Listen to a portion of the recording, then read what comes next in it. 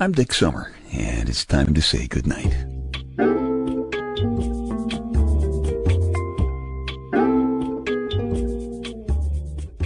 This is a quiet place to rest your head, a safe place to hide a hurting heart, a gentle place to fall. We just call this place goodnight. I am sitting here in my big, manly, comfortable black leather papa chair in my living room, charging up my Christmas jolly. Some of the stories that I'm going to tell you for the next few weeks, I have told you before. I guess you could say they're old stories, but then Christmas is an old story too. A happy, musical, smiling, crying, laughing, jolly old story. One of the many jolly things about Christmas is that it always seems to find a way past even wrinkles and gray hair to find the kid who still lives somewhere inside you.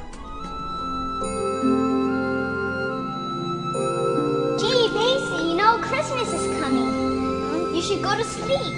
In the morning, there's a big old man with a beard will come down the chimney and give you a sack of toys. Yeah, you have to go to sleep, Base, so tell us what you want. Base.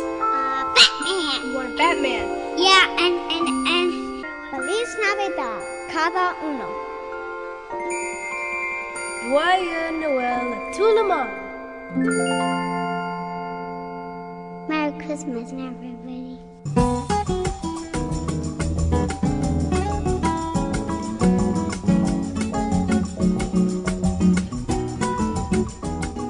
My friend Len Siegel sent me a note about one Christmas season when I was on the air in Boston. And Len says, quote, "You asked listeners to write to you with their personal thoughts about what Christmas means to them. You were struck by how much your listeners opened up their hearts and souls in those letters. And since you were doing the Christmas Eve broadcast from the remote studio on Boston Common, you decided to read the letters outside the studio with the people who had come to see the broadcast. So you and I were looking for a suitable burn barrel, which we needed because you were going to throw the letters into a fire after you finished reading them. And that's all I remember. By the way, I'm Jewish, but I spent many a Christmas day with my Christian friends. It's a spirit of goodwill that makes Christmas." End quote. You got that one right, Len, that's for sure. And by the way, Santa says Happy Hanukkah to you.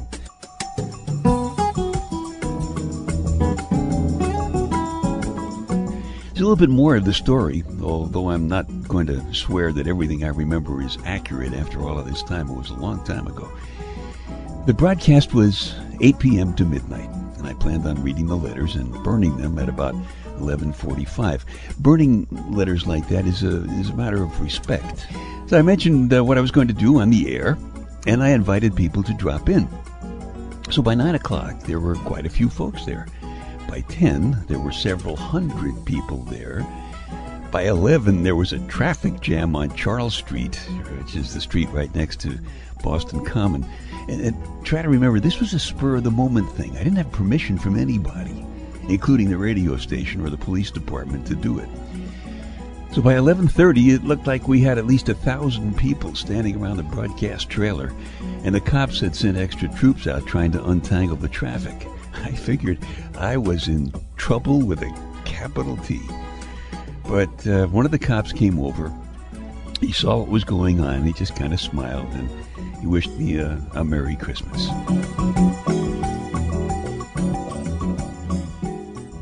Then some of the musicians from the Unicorn Coffee House showed up. As I recall, Tom Rush was there, I think, and Jose Feliciano and Jamie Brockett and Mitch Kurtzman, the usual suspects. At about 11:15, I went outside and I started reading the letters and burning them as I went. As I said, I consider burning letters like that to be a sign of respect. And as if on cue, it started to snow softly. And just before midnight, a little off-key, we all sang Silent Night. If you ever heard 1,000 people singing Silent Night, standing close enough together to keep warm by a Christmas Eve bonfire in the snow, you will never forget it. Never.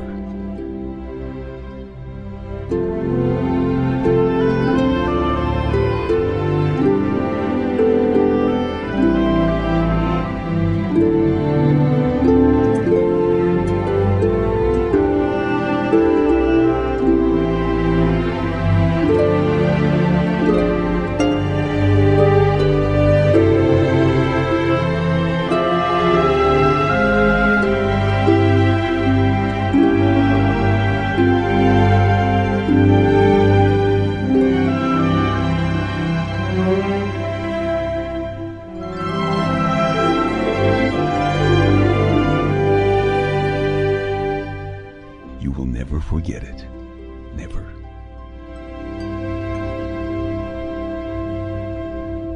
There are lots of Christmas stories in my book, Staying Happy, Healthy, and Hot, available at Amazon, which is a shameless plug. But here is a Christmas story that people write to me about all year long.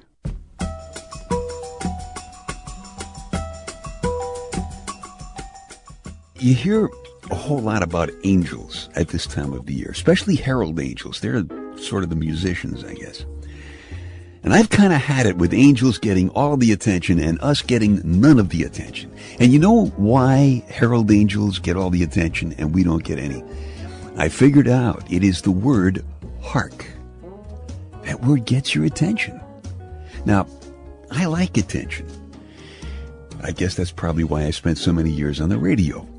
The attention and the girls, those are the two things that you get for being on the radio. I even met the girl who is now my Lady Wonder Wench because I was on the radio. And she was in charge of the program log at the station that I worked at in Boston. And I used to screw up the log on purpose because I knew she'd have to come into the studio and she'd throw me one of those, "What is the matter with you?" kind of looks. You know, like girls give you? And those big baby blues would be turned up to stun, you know, and she'd look down at the logbook and she'd hide behind that curtain of long, soft brown hair and fix the mess that I'd made. I actually caught her sneaking a look at me, sneaking a look at her one day. She thought I couldn't see her behind that hair. Of course, if I were a little faster in the head, I would have said, "Hark!" But say some naturally occurring chemicals originating in places somewhat lower than my head always seemed to kind of hinder my thinking when she was around. But as usual, I digress. How, you will ask? Can I work the word hark into my everyday conversation, thereby becoming more herald angelic and getting more attention and girls? Or if you are a girl, you're probably thinking, how can I work the word hark into my everyday conversation, thereby becoming more herald angelic and getting the attention of every guy within earshot? Well, here's how you do it. Have you ever noticed that when most of us are asked a question, we almost always start our answer with the word "well"? I just did it with that answer. I said, "Well, have you ever noticed?" See? Even people on TV do it. Like you've heard, for example, "Well, what's the weather going to be like tomorrow, Al?" And then Al says, "Well, probably nice if it doesn't snow or rain," you know? Even our leaders talk like that. You even hear it in the hospitals where nobody's really well. My buddy Al had a serious operation the other day, and fortunately it was successful. And we know that because when we asked the doctor said, "Well, he's going to get well." Yeah, we all fall down this well. So I think that's the answer. And Big Louie, his own bad self, he agrees because he always tells the members of the Louie generation, say the hell with well, light a spark with hark. Think about what that word hark did for Jamie Lee Curtis's father, Tony. I don't know if you remember or not, but he played the part of an Arab sheik in one of those movies he was in. And he uttered that unforgettable line. He said, "Hawk, yonder lies the castle of my father." And everybody said, yeah, Tony, go, baby. If it weren't for that Brooklyn translation of the word hark, Tony would be totally forgotten. Except, of course, for the fact that he is Jamie Lee Curtis's father.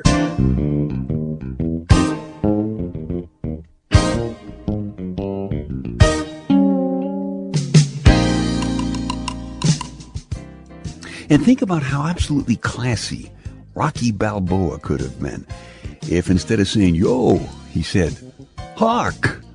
You know? Hark is one of the reasons the Herald Angels get away with rhyming proclaim with Bethlehem. And they do sing the song. You'll hear it. When you start a statement with the word hark, you can say almost anything you like after it because people are so astonished. Try it. Hark, I'd like a raise. Hark, I found lipstick on your collar. Hark, I'm pregnant. Hark, I get fired.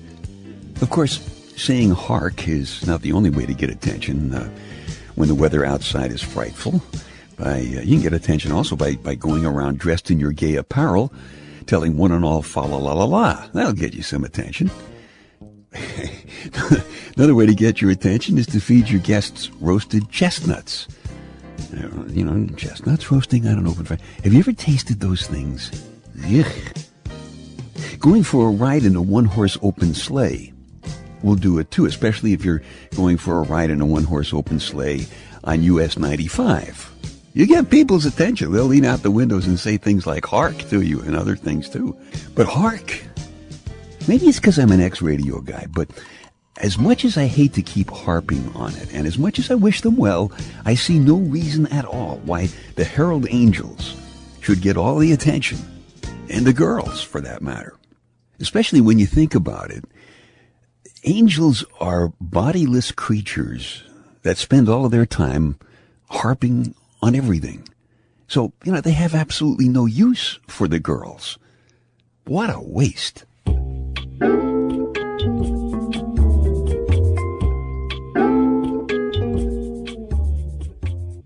The church says St. Nicholas is no longer a saint.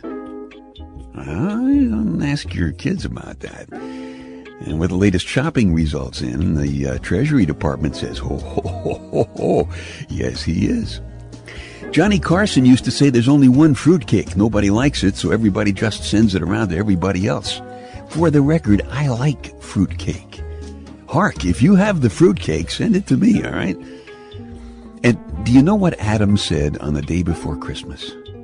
Adam said, "It's Christmas Eve." I'm sorry. Fix details. They take your mind off your mind. Wonder Wench and I have a bit of a custom. We have a lot of customs, but one of the things is we always put our tree up the Sunday before Christmas. And just unwrapping the decorations is kind of a present. We take our time with that because most of ours have seen a lot of Christmas Eves. It's a little Santa doll that has to be nearly 100 years old. Comes from her family. It's kind of tall and gangly, a little like her father used to look. And there's a finely crafted German Christmas ball that once hung on my grandfather's tree in Germany. But the decoration that will be unwrapped most carefully again this year, just a jagged star has been at the top of our Christmas tree for a very long time. I cut it out of cardboard and I wrapped it with Reynolds wrap a long time ago. Now, obviously, every tree needs a star on top. And we didn't have enough money to buy one at the store that year. Who would have thought that it would still be with us after all of the kids and the jobs and the moves and the laughs and the tears? There's something very comforting about the ritual of putting old decorations on a Christmas tree. It's like your parents and your grandparents and friends that you haven't seen in a lot of years and may never see again get to wish you a Merry Christmas one more time. And you do it back for them. I was supposed to put Wonder Wench out of my life one Christmas. I tried very hard, but didn't work. Just had to see her. And I went without calling first, and I found her sitting alone, writing. She wasn't feeling very much like Christmas. But I made her go out, and we bought a tree, and we put it up together. I've been asking you for your favorite Christmas memories and stories and things, and I told you about one of my favorites a few years ago. Maybe you remember it. It went like this.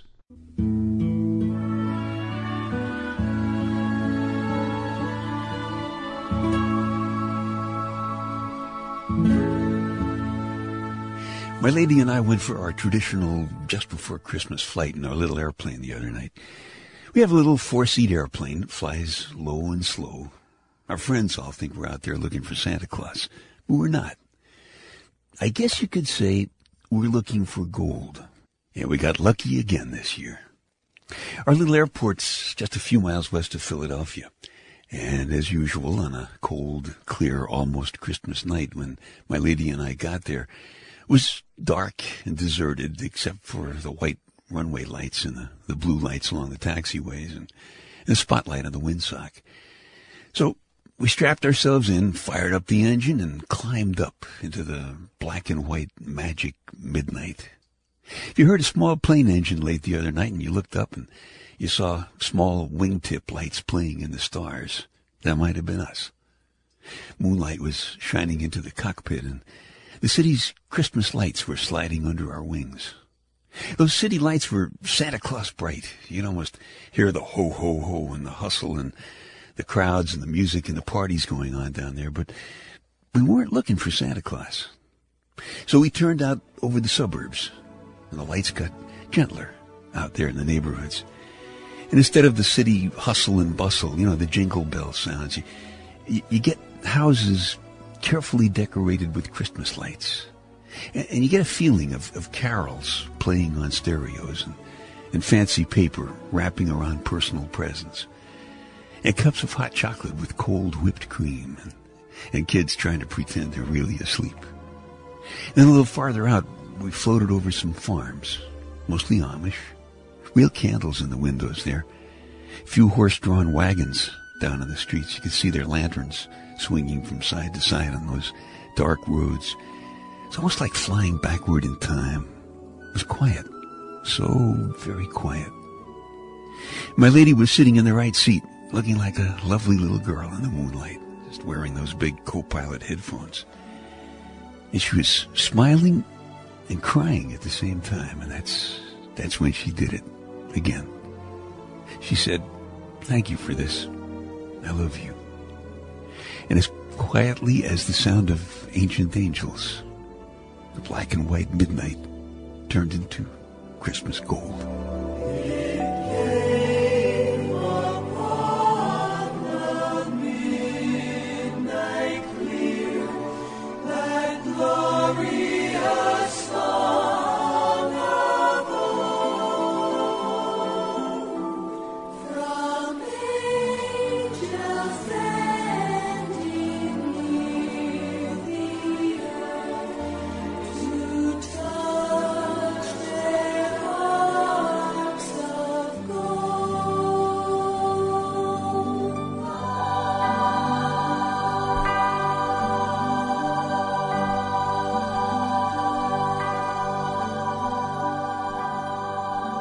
Merry Christmas. Merry, Merry Christmas.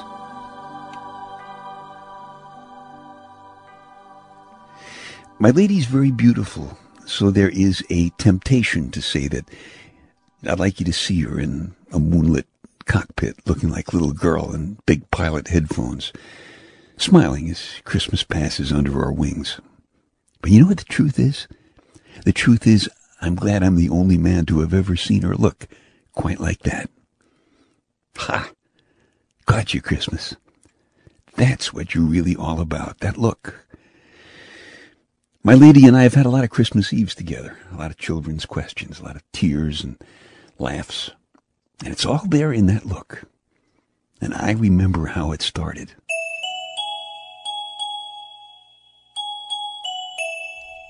Bike bells, doorbells, typewriter bells, fire bells, alarm clock bells. Bells trickle through the calendar, tinkling down the days almost ignored until November dies. And then the school bells, timer bells, cash register bells, all sing the sound of the season. Big bells, baby bells, telephone bells. Telephone bells.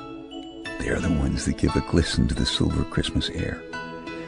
It was in an icicled outdoor telephone booth with the door frozen open and a small snowdrift in the coin return slot that I called to ask if you wanted to go Christmas shopping.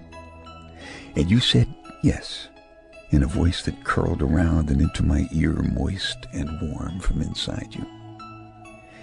It was like slowly pressing my foot into a warmed, fur-lined bedroom slipper. It was the first time I ever really enjoyed the bustle of shopping. And when we finished, we stood in the brilliant cold to watch the flashing Christmas tree lights in the park. Their reflections made candle-lit stained glass windows of your eyes. Right there, in the swirl of gold wrapping paper and red ribbon bows and the tumble of the hustling crowd while your arms were trapped under the bundles of Christmas gifts that we just bought, I said, "Merry Christmas," and kissed you. It took you by surprise. You flicked your eyelashes wide enough for me to look at something that few women ever show a man. For as long as it took my breath to melt the snowflake from your wind-tangled hair, you slipped out of the delicate black lace of feminine mystery. Your eyes fed me the full, round, warm honey of your most personal love. And I think it was just my breath that painted pink frost crystals on your cheek. You just closed your eyes and stood there in an almost holy silence. And that's how we rode home that blizzard night, the car's heater thawing the scent of green pine from your fur collar. We were so close that I didn't even want the crunching of footsteps in the snow between us. So I carried you from the car to the house, the flowered tops of your nylons blooming in the snow falling on my corduroy coat sleeve, the jingle bells of my keys sounding the start of our first Christmas together.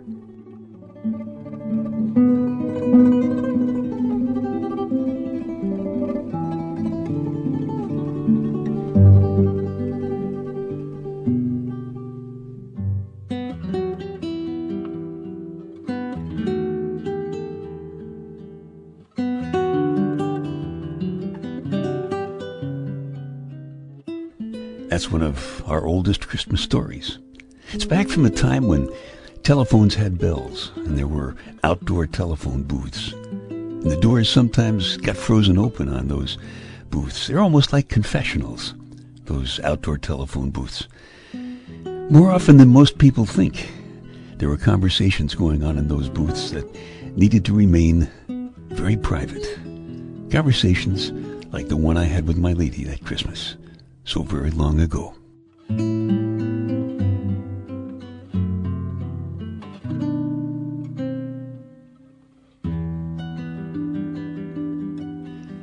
That story is called Christmas Warm. It's from the Love and Touch personal audio CD. If you like it, you can just keep this podcast, or if you want a fresh copy, just go back to dicksummer.com. Check out the Love and Touch personal audio CD icon.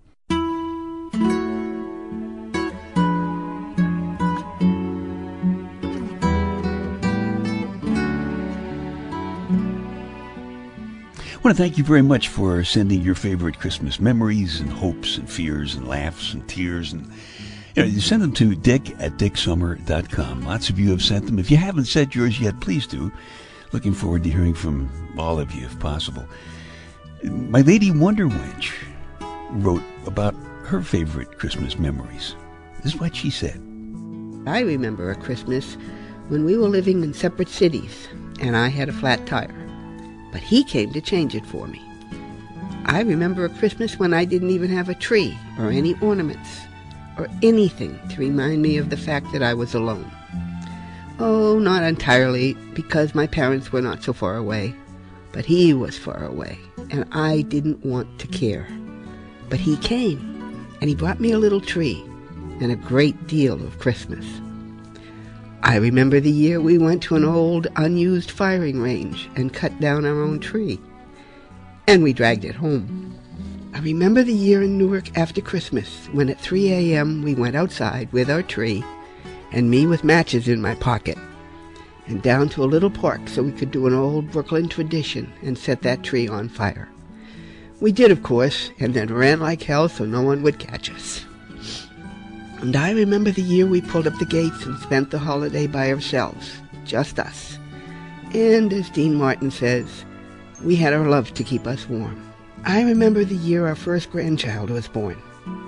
And his dad and mine spent hours in our kitchen, putting together a rocking chair and a hobby horse just for her. They were like two little kids having a ball. But most of all, I remember my Louie Louie lad and the snow melting on the cuff of a white coat on Boston Common as he asked me to marry him.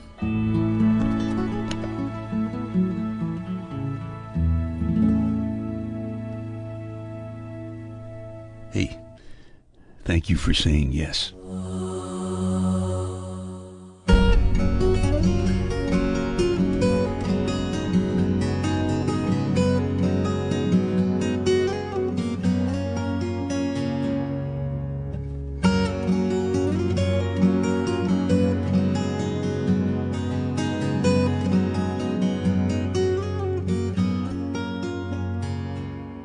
Okay, time to tuck you in now. I'm Dick Summer, and I hope you'll come back soon for a gentle place to fall. Quiet place to rest your head. Safe place to hide a hurting heart.